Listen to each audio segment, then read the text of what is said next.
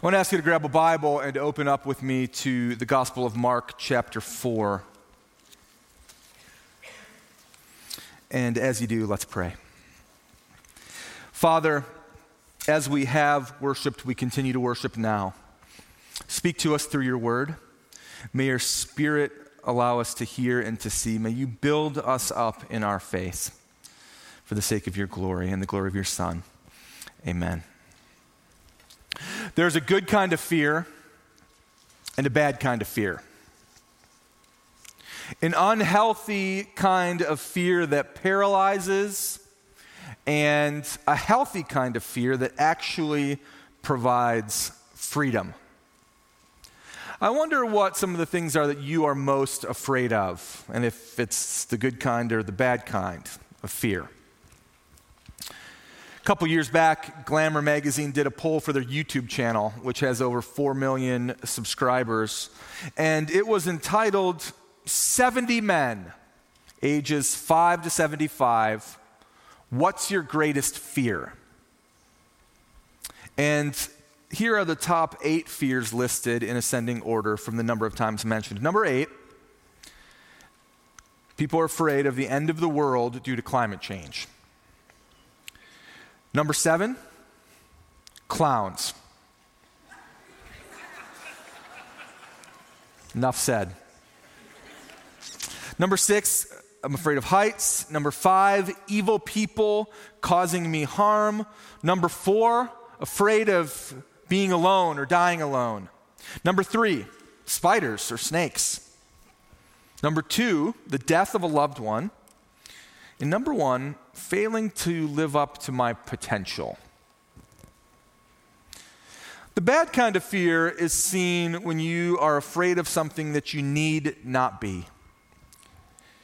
The healthy kind of fear is a fear that's based on an appropriate reverence or severity. It's the kind of fear that keeps children from running into a busy street or keeps a person from getting too close to the fire. The circumstances might be difficult and the consequences are severe. And this kind of healthy fear is combined with a certain type of respect. In Mark chapter 4, Jesus performs a miracle in the presence of his disciples, and right in the middle of it all is a whole bunch of fear. And you might remember that nearly all of the miracles that Jesus performs in the Gospels, they function like a parable. They're not like a parable in that we believe they actually happened, they really did occur, but they're like a parable in that they are meant to communicate a specific truth about who Jesus is and how he relates to us in this life. And this miracle is no exception. It's a miracle about faith and fear, about the power of the King in the midst of the worst type of circumstances in life. And here's the context. You might remember last week we looked at 3 parables about the kingdom of God. And they explained how the kingdom of God will grow in God's way and God's time to God's size. And on that very same day that he taught the parables, in the evening, Jesus escaped the crowds and got in a boat to cross the sea. And that's where we pick it up in Mark chapter 4. Starting at verse 35. So follow with me. This is what it says. It says, on that day, when evening had come, he said to them, let us go across to the other side. And leaving the crowd, they took him with them in a boat, just as he was. And other boats were with him. And a great windstorm arose, and the waves were breaking into the boat, so that the boat was already filling. But he was in the stern, asleep on a cushion. And they woke him and said to him, Teacher, do you not care that we are perishing? And he awoke and rebuked the wind and said to the sea, Peace, be still. And the wind ceased. And there was a great calm. And he said to them, Why are you so afraid? Have you still no faith? And they were filled with great fear and said to one another, Who then is this, that even the wind and the seas obey him? Now, Mark gives us an account of this event in a very detailed nature. It's short, but it's detailed. He describes the crowd, the other boats around him, the fury of the squall, the nature of the waves. He even describes what Jesus is sleeping on. He uniquely describes the sarcasm that the disciples addressed Jesus with. It seems pretty clear that he was there. This is an eyewitness account. And we know through history and archaeology that boats of that era were typically around 26 and a half feet long and about 7.5 feet wide. Both the fore and the aft sections of the boat were most likely covered with decking, and these boats could probably hold up to around 15 people. Jesus had just finished teaching. He needed to leave the crowd and head to the other side of the lake, and that is the context in which we're going to make 4 observations about this miracle. And the first one is just very simply this: your faith need not fail when you are closely following Jesus. This is a story about fear and faith. And this is actually a theme throughout the Gospel of Mark that's beginning to be developed and to grow even more. And it's really a theme throughout the whole Old Testament as well. Because God always provided for his people when they followed him. He was faithful to deliver them out of the hands of their enemies. He gave them a land to call their own. God even rained down food from heaven for his people when they were in the wilderness. He miraculously saved them again and again. When they followed God, their faith need not fail. He would provide. I mean, life wasn't always easy. It wasn't always unicorns and cotton candy. But life was complete when his people followed him. It was only when they wandered from God did he allow them to experience the full weight of significance of their sin in this world. Fast forward now some hundreds of years. God is in the flesh among them in the person of Jesus. And we have seen throughout the book, those who are closely following him have been provided for very practically. They've seen, those people right there had seen that he is worthy to follow because he shatters their notion of religion. He blows away their idea of authority over the spiritual realm as he casts out demons. He shows them that all illnesses are subject to him as he heals people who are sick. And for those who are closely following him, his disciples, in private, he reveals to them the secrets of the kingdom. Now, it might be easy for us to say that your faith need not fail when you're close to Jesus. It might be easy to say that from a distance. It's easy to say it when things are going well. But then the storm comes.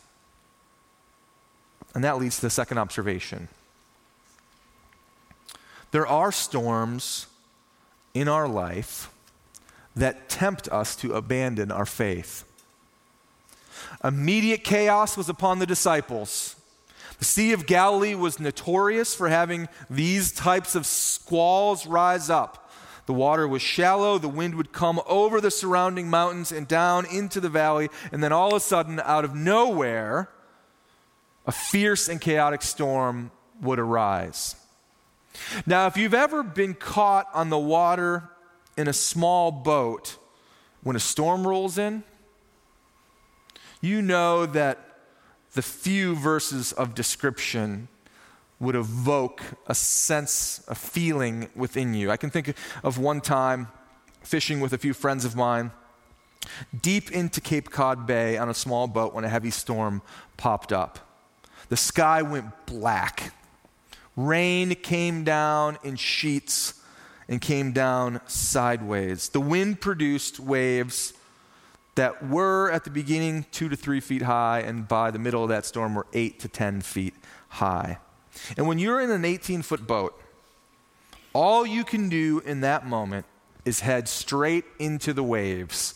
And you ride up one side of the wave, and you catch some air when you crest over the top, and you hit hard on the bottom. And you do it again and again and again. And that day we did it for over an hour until we made it back to shore. The disciples had no motor. The water was pouring over the bow and the stern. They were most certainly bailing water out of the boat with whatever buckets they had, and the boat was filling up. At least a couple of them were on the oars, trying to keep the boat straight, just to go directly into the wave and to ride up the crest and to hit down hard on the bottom, because if a wave hit them from the side, it would most certainly capsize the boat. The situation was desperate, and they were scrambling for their very lives. And the dynamic of this situation is certainly familiar to the reality that we face in this world. We're going along and things seem to be on schedule by our estimation. The kids are getting reasonably good grades. You're charting for the promotion at work. You're still behind on your home repairs, but you're not any more behind than normal. You had a nice summer vacation and you actually were able to have some rest. We get home, we begin to prepare dinner one day, and then the phone rings. And immediately life goes from flat calm to a furious squall. Or perhaps it's during that routine checkup from the doctor, that one that you don't really want to go to, but your insurance makes you go to. You feel great, nothing out of the ordinary is expected, but that turns into a day that you will never forget. And immediately the squall is upon you. Or perhaps it's a knock on the door from your local police officer who informs you that your perfect little Johnny, who by your estimation is a model son, has been caught buying drugs that afternoon. And the chaos ensues. And the list goes on. It's in those times of fear and hurt and doubt and chaos that we're tempted to abandon our faith. Some of us think that because we follow Jesus, we shouldn't have to experience the storms of life and the ensuing pain from those storms. Some of us think that when bad things happen to us, we say, this shouldn't be happening to me. This is the type of thing that happens to other people. I'm one of the good guys. Why does life have to be so hard? And still others might say, I thought God was looking out for me. And if he's going to allow hard things to happen in my life, then I'm not sure if I want to follow him.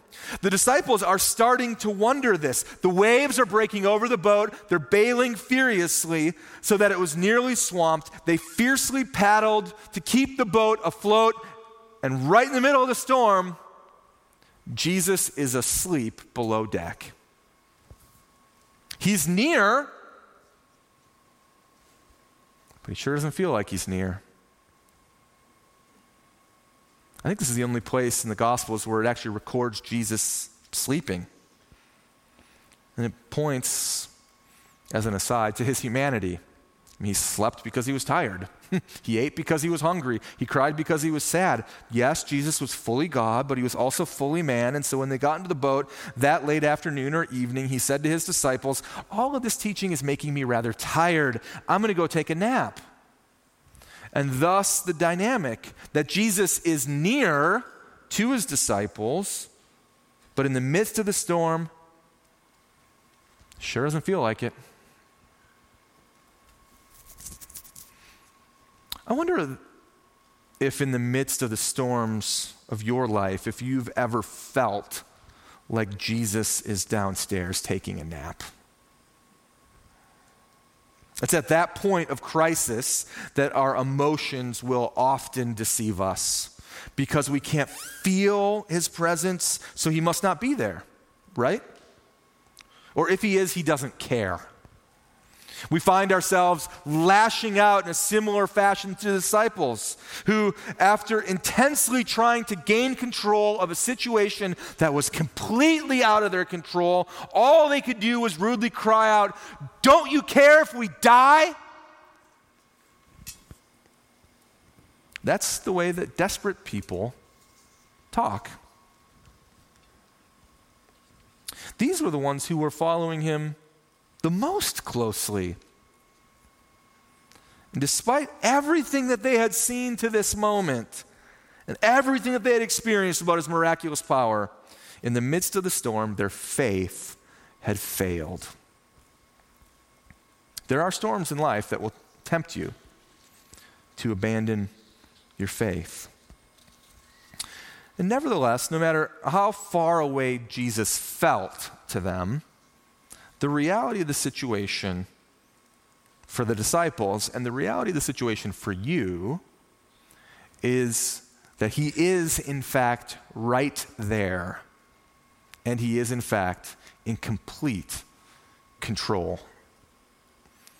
When things get desperate, Jesus is powerful to save. He will always be more faithful to you than you are to him. And he displays his control immediately, rising up and with the mere words to come out of his mouth, "Peace, be still." Poof. The storm is gone. Just like a tornado on a Saturday afternoon in Canfield. Through the power of his word, authority and chaos dispersed. This is the same authoritative word that brought about the world into existence. It's the same authoritative word that the demons respond to. In fact, that language used right here in this story of him rebuking the wind and silencing the waves, those words up to this point have previously been reserved for demons when Jesus rebukes them and silences them as he casts them out. This is the same authoritative word that pierces the hearts of men and women and boys and girls to repent of their sins and follow him. Even when our faith fails, Jesus rescues people and he rescues their faith. When things are desperate, Jesus is powerful to save. He really is the one who created all things.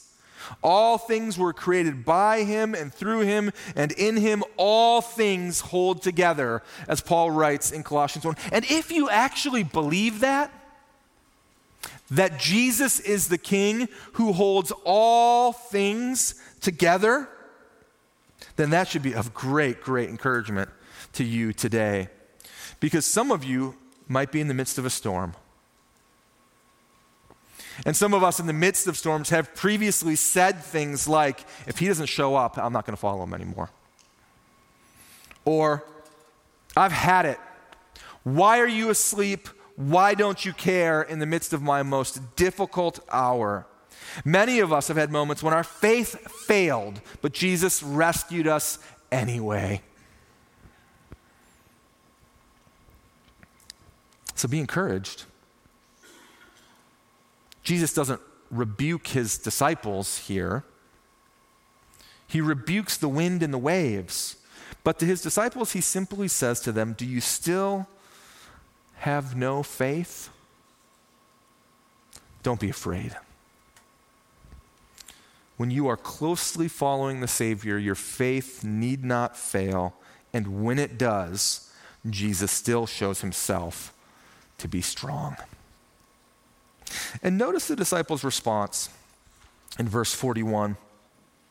It really is the twist of the story. It says, they're terrified and ask each other, who is this that even the wind and the waves obey him? They've just gone from a bad type of fear to a good type of fear, but it's still a fear. Isn't that interesting? So interesting that they went from being afraid of death to being afraid of the one who saved them from death. I can understand being afraid of the storm.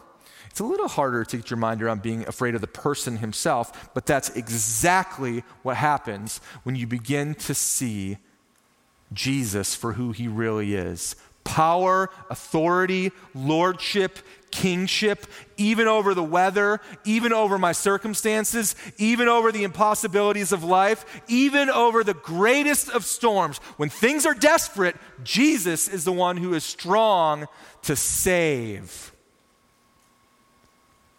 The story is short. But the truth is profound, and the application is very practical. And so let me just give you 5 short points of application from this miracle. The first one is this. Number 1, the right type of fear of Jesus is a sign of a growing faith in Jesus. Think about it. If you trust that Jesus has authority over all things, that all things are held together by him, and that he can do whatever he wants, anything he wants, however he wants, whenever he wants to accomplish his purposes, then you will necessarily fear him. That is power that you cannot even begin to understand.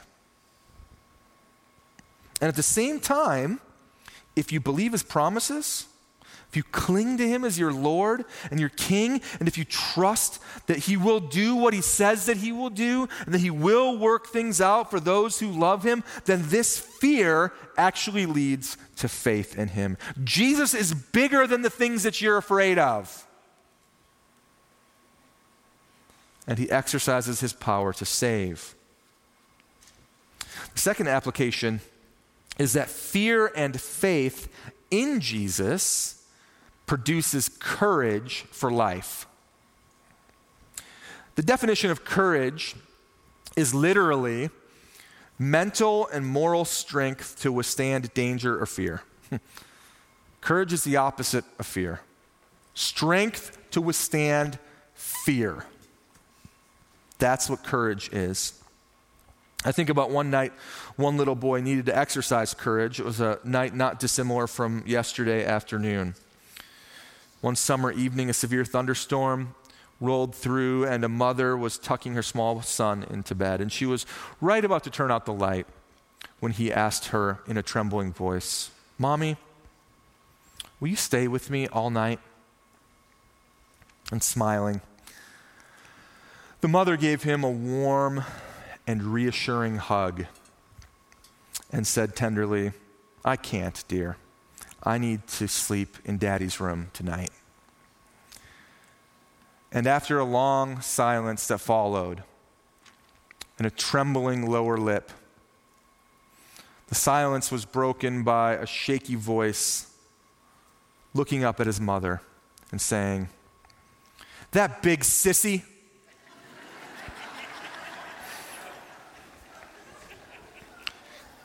Courage is mental and moral strength to withstand danger and fear, and courage is needed right now more than ever. Courage is needed when facing a difficult diagnosis, when you're afraid. Courage is needed when facing life after losing a loved one. Courage is needed when facing ridicule or persecution for following Christ as your King. Courage is needed in the face of injustice or oppression. Courage is needed in all of the storms of life that cause us to be afraid. And you can have courage. That's not just rooted in your idea of strength. Because when things are desperate, Jesus is powerful to save, and he is bigger than your storms. And so take courage. And that is a great application. The third is simply that in Christ, we not only overcome fear in our circumstances, but we also overcome our fear of people. Fear of man is perhaps one of the most important fears that we face in this life. And it's at this point of fear that we get to the core of our perception of identity and proximity. This is what I mean, identity and proximity. If our identity is in Christ, and that we are a child of the King and a co-heir with him and an image bearer of God himself. And that is not just our identity, but we perceive it to be our identity. That we live in light of who we truly are, who God has told us that we are. That we're not primarily defined by our family of origin, that you're not primarily defined by your income class, you're not primarily defined, your identity is not defined by what you do for work or the mistakes that you've made in the past. But that you see yourself and know yourself to have an identity that God defines as a child of the King and a co-heir with him and an image bearer of God himself. And if our proximity to Christ is that we are found in him and he is found in us, as the scripture says in the New Testament, then truly my perspective about what everyone else around me thinks of me changes. And therefore my fear of people change. I care the most and completely for what my king thinks about me. And if others think ill of me, despite being hurtful, I will still follow my king with confidence. This gives me courage to speak about the things of God without shame. This gives freedom in evangelism. This means that I can hold my moral convictions regardless of whatever other people think. It means that I'm not afraid because Jesus is powerful to save, because he's bigger than the storms and he defines who I am. And that is incredibly freeing. The fourth application is that Christ conquers the fear of living without a purpose. Maria Sven Winkel was a corporate consultant from Sweden. She asked 65 people around the world, what is your greatest fear in life? And over 20% of them said that their greatest fear was living a life without purpose or meaning. It is one of the silent storms of life that is perhaps unique to our time, but perhaps not. Listen to their own words.